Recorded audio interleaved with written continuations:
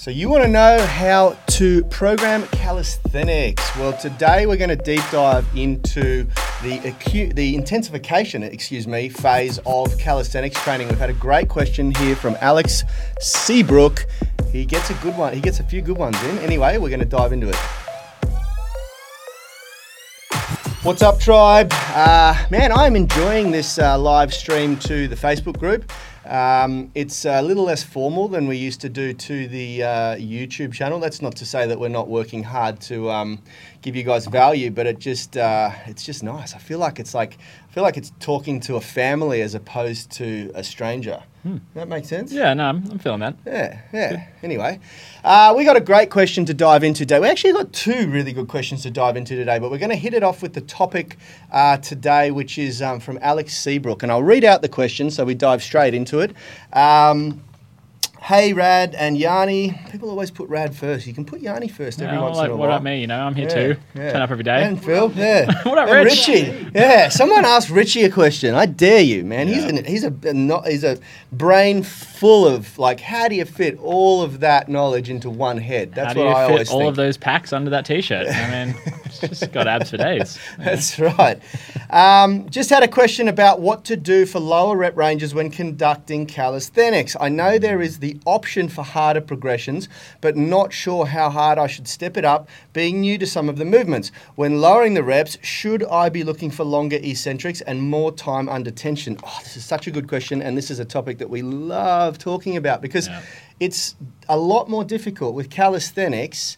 You're working with leverage in your body to try and make the exercise harder. And most of the progressions go from short levers to long levers because long levers create mechanical disadvantage. They create more weight on the fulcrum point, usually where you're anchoring to the bar or the floor. And being an engineer before this, I was a mechanical engineer before this. I love talking about leverage. It's just something that I get really easily. So anyway, before we dive into it, how are you, Phil? Yep. You excited about today's show? Mate, I think it's a really important one. And I think we've kind of touched on it in the process of talking about other things, like with the strength testing, why we were saying it's much easier with barbells because you can get a very defined progression when you can just add more weight onto the same movement. But yeah, we've gone around this topic a bit, but I think it's a really good one to tackle because for all those out there who are really trying to dive deep into calisthenics, it can be such a challenging one to hit, hit the right amount of intensity to actually get the progress. Yeah, and the same goes with calisthenics training. It's about volume is super important. So the other thing we're going to do today is we're going to answer a question from one of our tribe members that came up on yesterday's show. Now, I'm not going to say her name today because I'm not 100% sure that she's got the confidence yet to share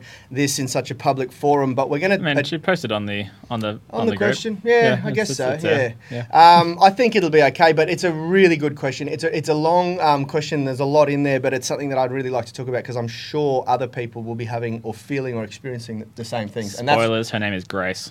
Whoa. Hi, Grace. And that's what this group's all about. This group is all about people with common goals, common values, all collaborating, working in unison to achieve similar outcomes. I'll tell you one thing I really like about Grace. She's a podcast listener, says she finds it much easier to listen to the show every day. She can put it on her way to work, which is a bit easier than YouTube. So that's what I was really hoping for, getting this podcast part of the show set up. So big thank you to Grace, and hopefully there's other people out there experiencing the same thing, where it's just a bit easier to consume it. Mate, I know there is. I've sorry to cut you off, but I've had lots of members in the gym here say that they listen to it now a lot more because of the podcast. So kudos to you, bro.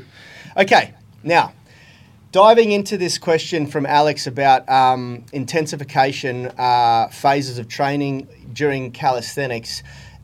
It becomes quite complex because we're working with eccentric and isometric contractions, and that's, it's all about time under tension.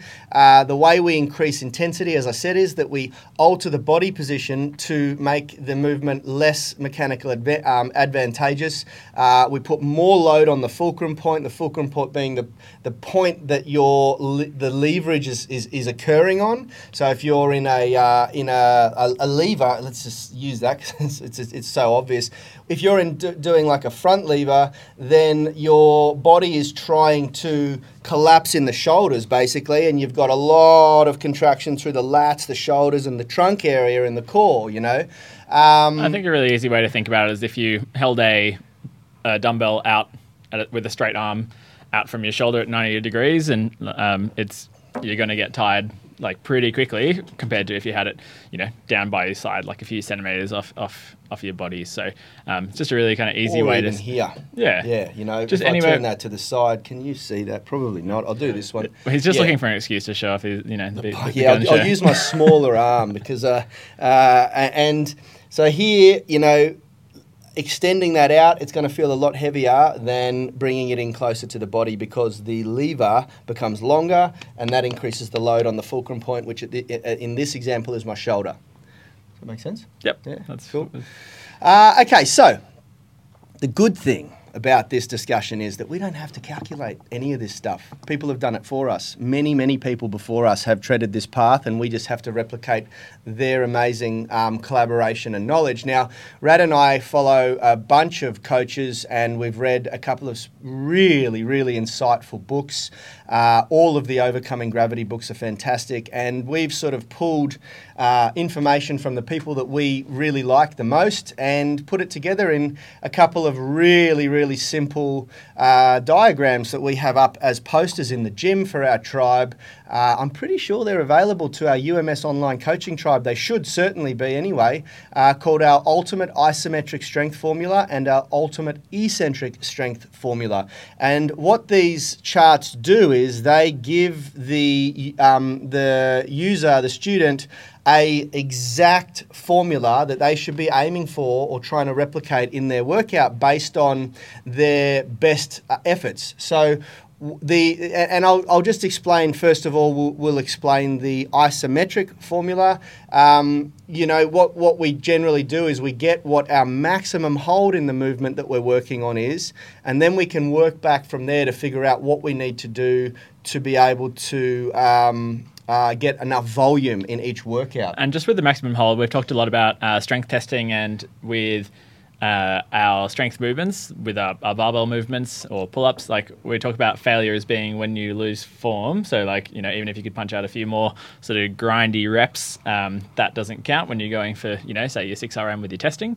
So with your calisthenics movements, does that also is that the same? So when you're it is, yeah. It's when you're doing isometric, even if you're kind of holding on but you start to lose it, is that your hard barrier? I like to say any real alter in your body position. So you set a benchmark repetition with what your best effort in form and technique is, and then you've got to replicate that. So your fail point is when you can no longer replicate that form, that technique. And that goes for pull-ups, that goes for all calisthenics movements. I believe that I view a squat as a calisthenics movement. You're lifting and controlling your body weight against gravity. And I'm a huge believer that the moment that you're performing a squat, even if you're using external load like a barbell to increase the amount of weight you're lifting, the moment that you set a benchmark repetition at body weight with how you can posture up, the moment that changes, you alter your body position. That's a fail in my book.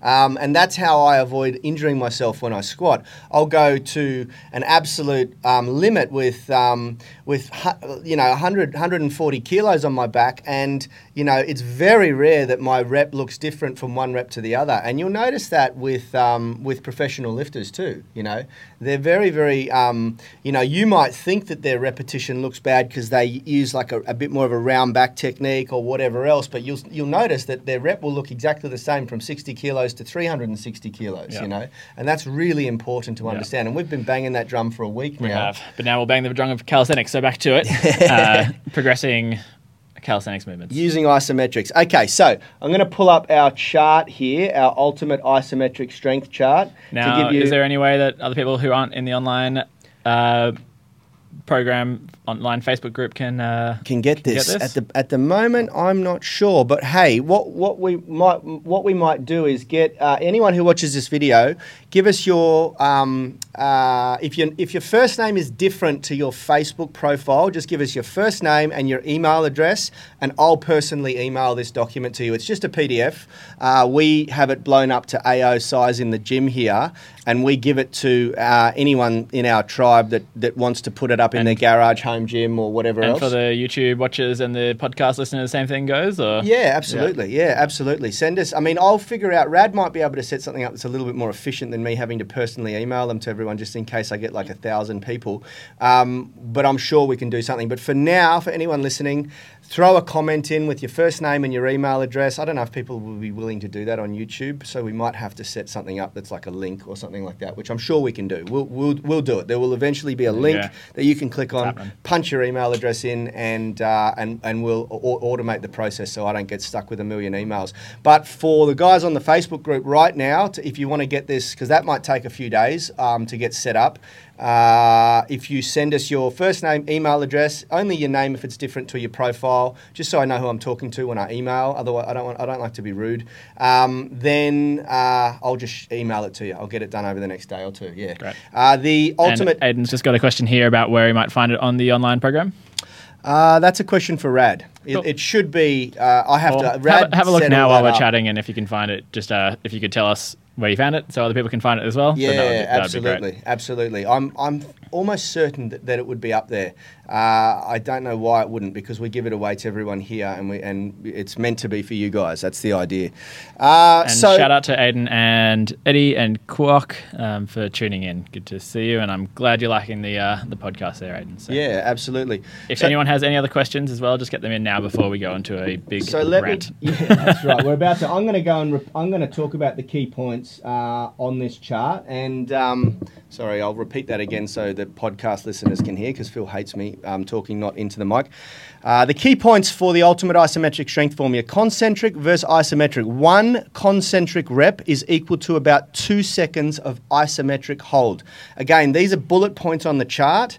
So all of the key points, all of the most important information that Rad and I have studied, we've just basically summarized in one page, in a one-page document that just that's easy for the guys when they're doing a workout and their brains are depleted of blood can see. Okay.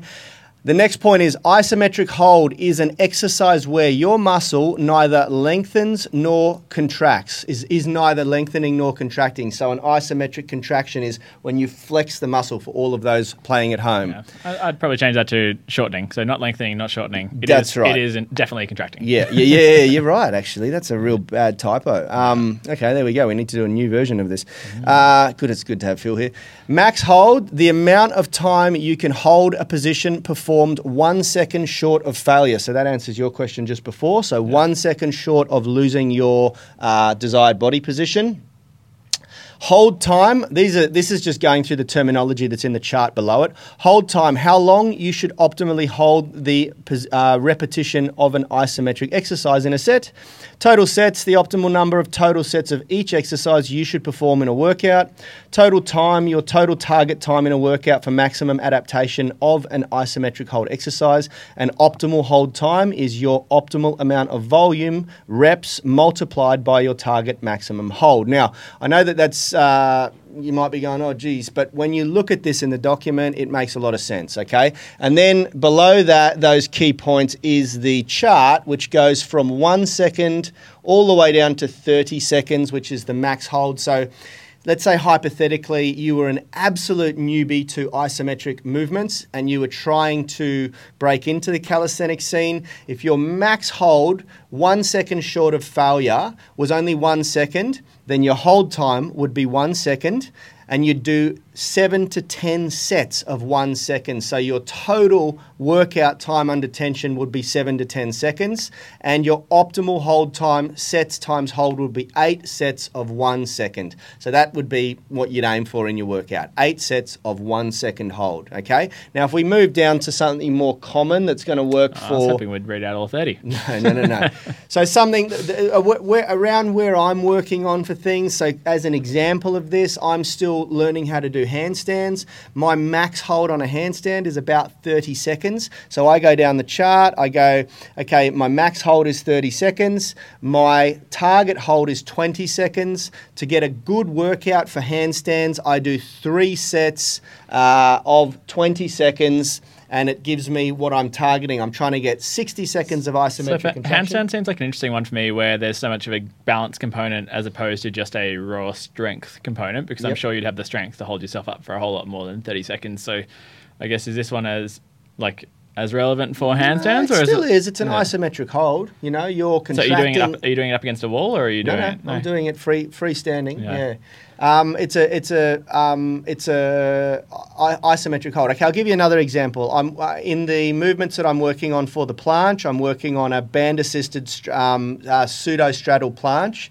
My maximum hold is around 25 seconds with a really thin band. So about 20 seconds maybe. So if I use the chart here, I go 20 seconds. My target hold is 14 seconds. My target workout is 4 sets or 4 rounds of 14-second hold, which is going to give me a total of 56 seconds isometric contraction in that workout. So it's very easy to use this chart. All you got to do is get your benchmark, you test yourself. I like to use we've got all these little tripods here that we give our members that they can put their phone in, set it up, video themselves so that they can review the video and see the point where their form breaks, not where they fall down, where their form breaks. And then that's the failing point. They take a second off that, and that gives them their target workout. And then they know exactly how to progress and put their workouts together. Does that make sense? Makes sense to me. You tell me. Yep. Yeah, I think. And for those who are getting kind of 30 seconds and like, why does it end at 30 seconds? Then you probably could move up to a harder progression, a more challenging progression. Absolutely, yeah, absolutely. And so I think in terms of harder progressions, it's going to be a really hard thing for us to just like give you all of the progressions for every exercise right now. So if you are particularly interested in a certain movement and you're a bit unsure, I imagine there's quite a lot of information on the online. Absolutely. It's all on the online coaching. I mean, even our YouTube channel.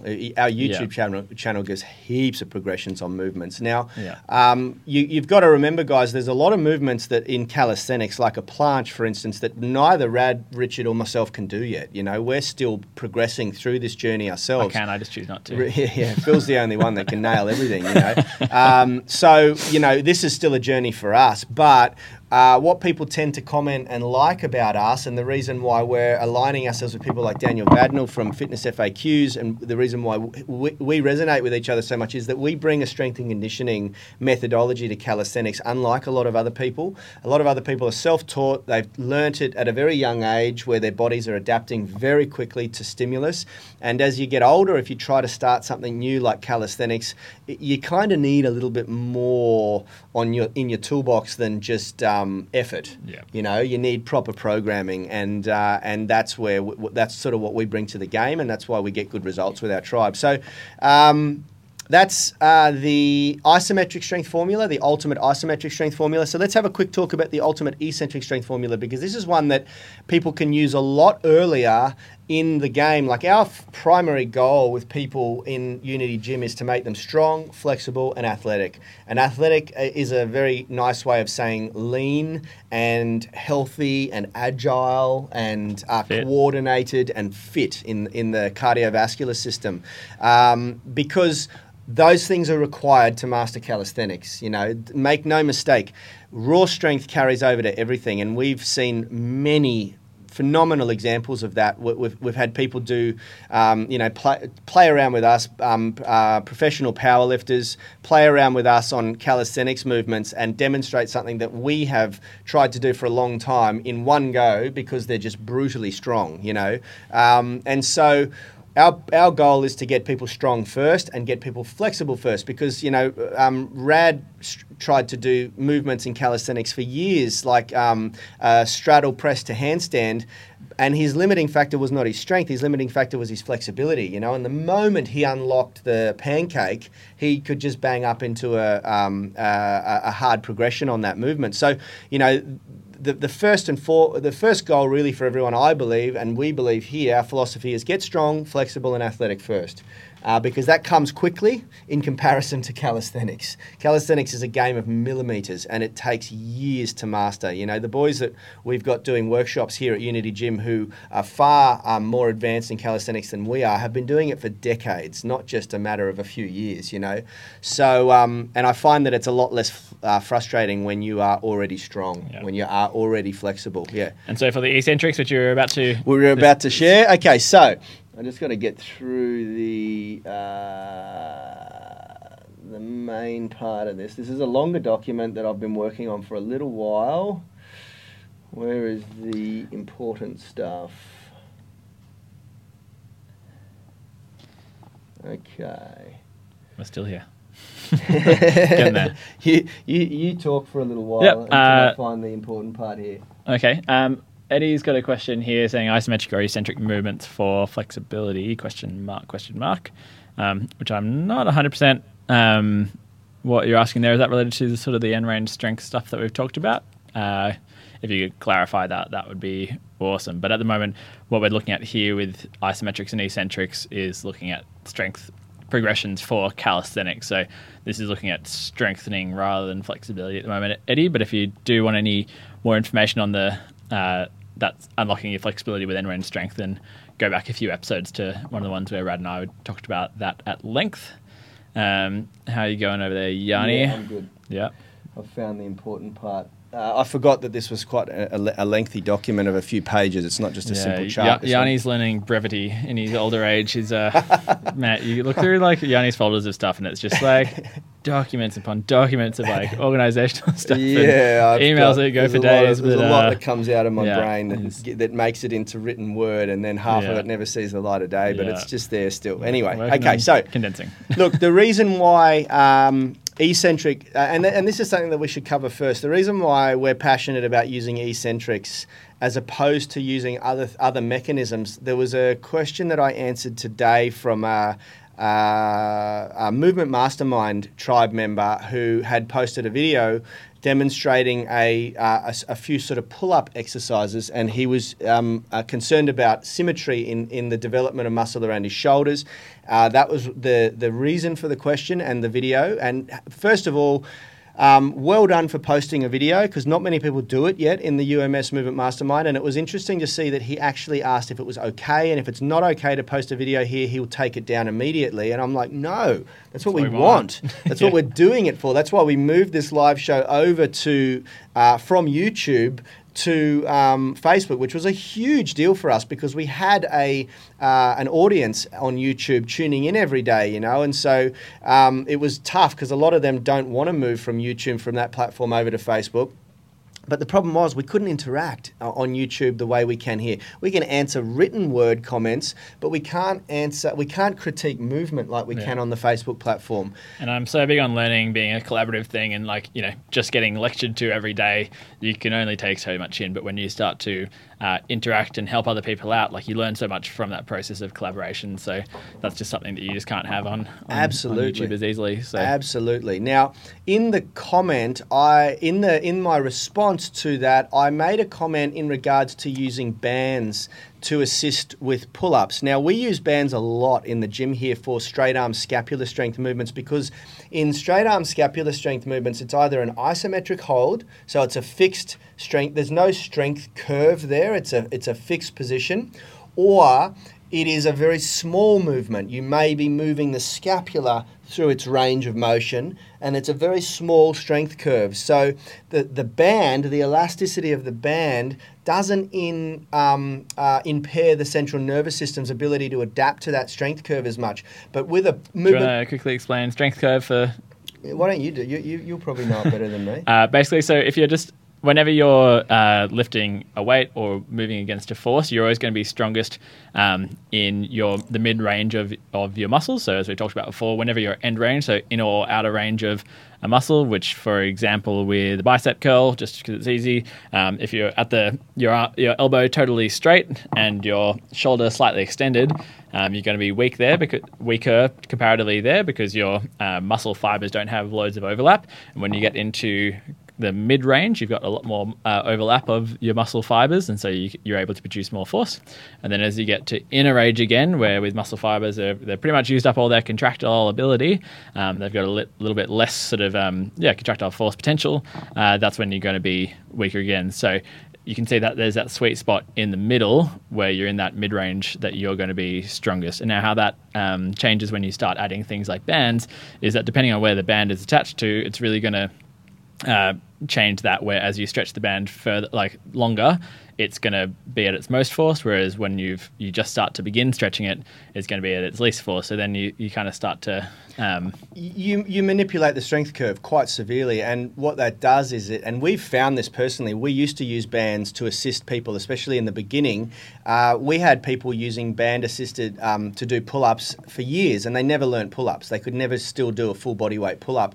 And we kind of went back to the drawing board and went, what's going on here? And with a little bit more research, you find that a good strength and conditioning coach will never use it because it interferes with the strength curve, the natural strength curve. So what ends up happening is your body doesn't adapt to the true movement. And so how that works for the pull-up for this example is when you're at the bottom of your pull-up, where you've got your arms totally straight up above your head, that's when the band is at its most taut, and so it's going to be having its most upward force at that time. So if you're able to get out of the bottom of a pull-up there, because you're getting all this extra assistance from the band, it doesn't quite translate to then when you take that band away, that you haven't really effectively trained that end range strength which initiates the pull-up, and so you never get past that initiation sort of That's part. exactly right, and that's what we found. So you basically never learn to do the pull-up properly.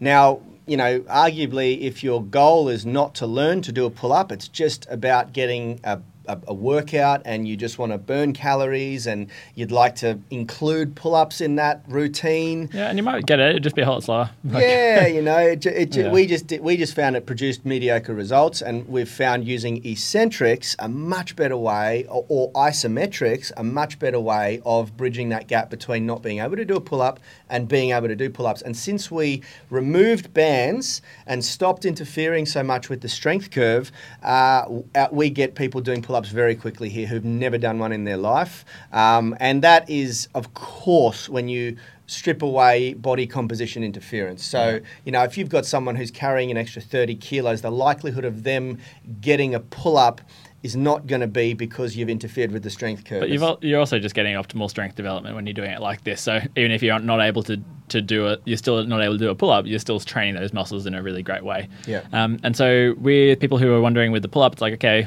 sure, eccentrics, but how do I get up there again? Generally, the way we'll do it is get someone to have like a bench nearby which they can get up and stand on, or we're using the bars across the squat racks. And so starting in that ideal position, so it's not starting with your shoulders rolled forward and your all hunched and your chin just barely touching over the bar. It's starting from that really good position of your chest is to the bar, your shoulders are back and down, and you're trying to maintain that as you lower back down. And again, why eccentrics are so useful is just like I've explained before in previous episodes about concentric versus eccentric.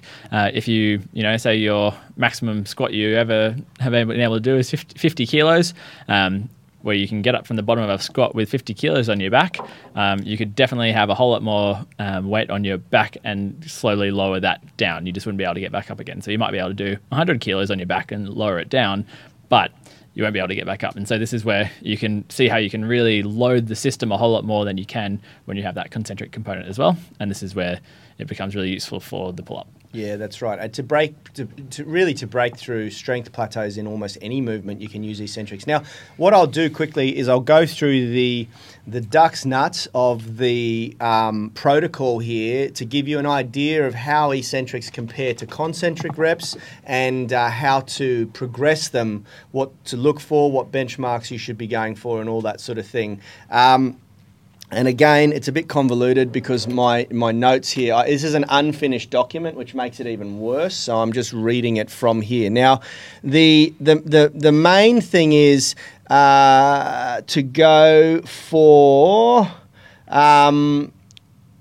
3 consecutive eccentrics with consistent eccentric tempo for 7 to 10 seconds each through full range of motion. That is the ultimate goal. So you're going for 3 consecutive reps. The word consecutive is extremely important there. That means that there is 0 rest or pause between each rep. So let's say hypothetically in Phil's example, you start with your chest on the bar in that perfect top range of a pull-up position. You lower your body down nice and slowly all the way through for 7 to 10 seconds. It should take. This is the top benchmark. This is what you're striving for. 0 pause until you get yourself back up there and go back through it again. And once you can do those 4 things, it's usually you should be able to go over and do 1 rep, 1 full concentric rep quite comfortably. And so what we do when we're teaching someone how to do a movement like a pull-up, and we use this for muscle-ups as well, we use this for other quite technical calisthenics movements, we reverse engineer it from that point. So we go, okay, here's the goal. We need to get you to 3 7 to 10 second eccentric consecutive reps with 0 pause and perfect form. And we know that at that point, 99 out of 100 people will be able to demonstrate 1 perfect form concentric repetition. And once you can do that, we move into what's called hybrid sets, where we will do our 1 concentric, then we'll do eccentrics, then we might finish with isometrics or something like that to get enough volume in the set. We won't talk about that today. I'll leave that for another day. So Croc's got a question here, and as well as an appreciation for your term, the duck's nuts. And he's saying, can you use eccentric reps for the pull-up? So for someone who maybe can't get that full 7 seconds. Oh my God, absolutely. Yeah. So well, here's the thing. When you start out doing eccentrics, I guarantee you, if you're new to this, you won't be able to do 7 to 10 second eccentric reps. That's brutally hard. And so you might have to start doing 2 second eccentrics where you get yourself up and it's 1,000, 2,000 down. That might even be hard. You may only be able to do 1 second. And that's where the sort of science comes into, okay, how many reps do I need to do at my current ability to be able to get enough volume into the set and into the overall workout to elicit enough of a response? And so do you have a way of people being able to figure that out? I do, and it's here. It's just a little bit convoluted. The ultimate eccentric strength formula. That's exactly right. So what I might do is finish this document so that I can provide it to you guys sometime this week. But hopefully you can just even, I think people really like these sort of prescriptions of do exactly this, but hopefully you can just see the principles that we're working off here about how you can progressively overload bodyweight movements, just how the same way that you overload strength barbell movements. Hopefully you're seeing that there's principles here that you can play around with and likely get quite good results. Exactly right. And these methods of using differing contractions are extremely effective at teaching you new movements, as opposed to getting assistance from other mechanisms like bands, like assisted pull-up machines. I hate assisted pull-up machines because you stand on a solid platform that removes the stability mechanism there. There's not just the global muscles producing a bend in a joint or a series of joints in a pull-up. There is deeper things happening there. There's a sequencing of stability muscles like the rotator cuff. Also your core holding yourself in that position, all sorts of stuff that you're getting out of it. So and so if you start by using assisted machines in a gym that provides them, then you may feel like you're doing a pull-up, but you're not at all. It is 0 carryover to a real pull-up, except maybe that you're training the elbow flexors nicely, or you're getting a contraction in the latissimus dorsi. But it's kind of more like doing an isolated latissimus dorsi movement and hoping that that's going to carry over to doing a pull-up. It will, but it's limited. It's very limited. So, that's exactly right. Yeah. With eccentrics, one thing that definitely would like to throw out there before people go out and dive right into this, eccentrics are always the ones that give you the most DOMs. So if you really struggle with delayed onset muscle soreness, so that kind of soreness where you've done a hard workout the day before and then the next day you can't really move, this will do that in a big way. So I'd recommend for those guys out there who haven't done much in the way of pull-ups but are really working on some, don't do the hardest, most eccentrics you can do at the first time round. Just start easy, as we always talk about with getting into exercise for the first time. It's always about just a slow ramp up and it's just respecting that your body takes time to adapt. And if you respect that, it will optimize how you do adapt over time, because you won't overdo things and then go into that unfortunate trough of sorrow as when people get those injuries from poor load management. So just start out slow, get your body used to eccentrics, because your body, if you haven't done eccentrics, will take time to get used to it, and then you can gradually increase from there, because they do hurt. Now, also one quick thing for anyone already subscribing to the UMS online coaching program, you have access to the Muscle Up Masterclass, which is a periodized strength specialization program for pull-ups. There's 2 phases of it. There's two programs in there. One is for an absolute beginner who can't do one pull-up, to get them to doing reps of pull-ups, and the second program is for someone who can already do pull-ups, to get them to being able to do multiple reps of a muscle-up. And it is a 5-phase periodized program. It's a huge. I believe it's probably some of my greatest work. It's some of my best programming put into that, and not a lot of people use it. So if your sticking point in your programming or exercise is a pull-up, or you've just always wanted to do a pull-up, if you're already subscribing to the UMS, you've got access to all those special strength specialization programs just sitting there. You just have to dive in and work through them. If you are not, then what the hell are you doing? You got to subscribe. Now, you can buy any of our strength specialization programs as a standalone product if you're not wanting to do to join the UMS online coaching subscription.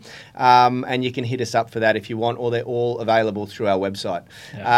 Now, so Blakely has a question here just about lat pull downs and what you think about them. I'll jump in and say that, again, if you feel like your limiting factor is that elbow extension and adduction, then maybe as we talk about having, when you have your pull-ups, your vertical push and pull, that's always coming as the A exercise in your workout. So that's the one that you do when you're fresh and you're putting everything into it. And if you just did that day and you didn't have time for everything else, then still tick that box that you've done a good workout. I don't think lat pull downs down in as C exercise really. My answer to that, and I'll add to that, lat pull downs are fantastic. They're great. Are they essential in training? Absolutely not. They're a really nice addition to help overload a muscle, to add volume to a muscle. I wouldn't do them in replace of a pull-up ever. And if you've got access to them in a gym and you feel like really overloading that area of the body, then they're a great supplementary movement to add to the program. They're also, I've found them really useful in preparation phases and remedial phases. I never use the bilateral for that. I'd always put a single arm attachment, but single arm lat pull downs are a really nice way of getting people to understand scapular movement really well. And you can do them half kneeling, or even seated. Usually when you do a lat pull down seated, you don't get full extension on a single arm unless you're really short. If you've got a big wingspan like myself or Richard or Phil, often they don't quite pull you up into full scapular elevation.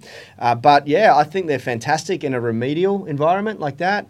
Cable machines, and the good thing about cable machines as opposed to bands like we were talking about before is that it's a constant strength. It's a constant, consistent load, so that you're not interfering with that strength curve. And the other thing I also think about when I'd find it really useful is if I was working with a swimmer who really needed to have good muscular endurance in their lats, and when you're just working on pull-ups and calisthenics movements, it's really hard to get into that sort of endurance rep range of training, because it's hard to deload it in a sort of meaningful way. So if you do need sort of muscular endurance in those muscles, then lat pull downs are a great way of being able to target that while also doing it in a really sort of controlled manner. Yeah, and bodybuilding. Bodybuilding, they're trying to put as much volume into the muscle group as humanly possible, and a lot of the time that requires them to be switched off in other areas of the body so that they can just really isolate those areas, so they're not, it's not at so much. The thing with lat pull downs is your nervous system fatigues much slower than a pull-up.